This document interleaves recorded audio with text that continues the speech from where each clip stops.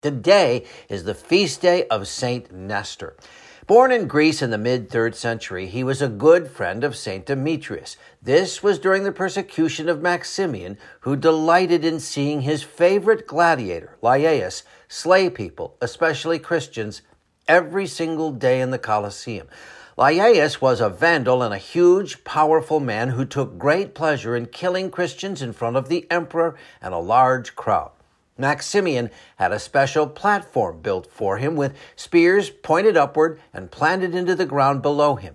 When he defeated someone, Laius would pick them up, throw them onto the spears so that the crowd could watch them die slowly and in great pain.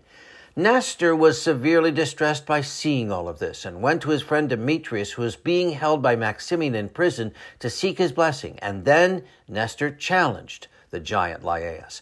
To the astonishment of the crowd and the emperor, Nestor defeated Laius and then threw him onto the same spears where so many had died at his hands. In a rage, Maximian had both Nestor and Demetrius put to death. Saint Nestor, please pray for us. I'm meteorologist Mike Roberts for Covenant Network. Have a great day.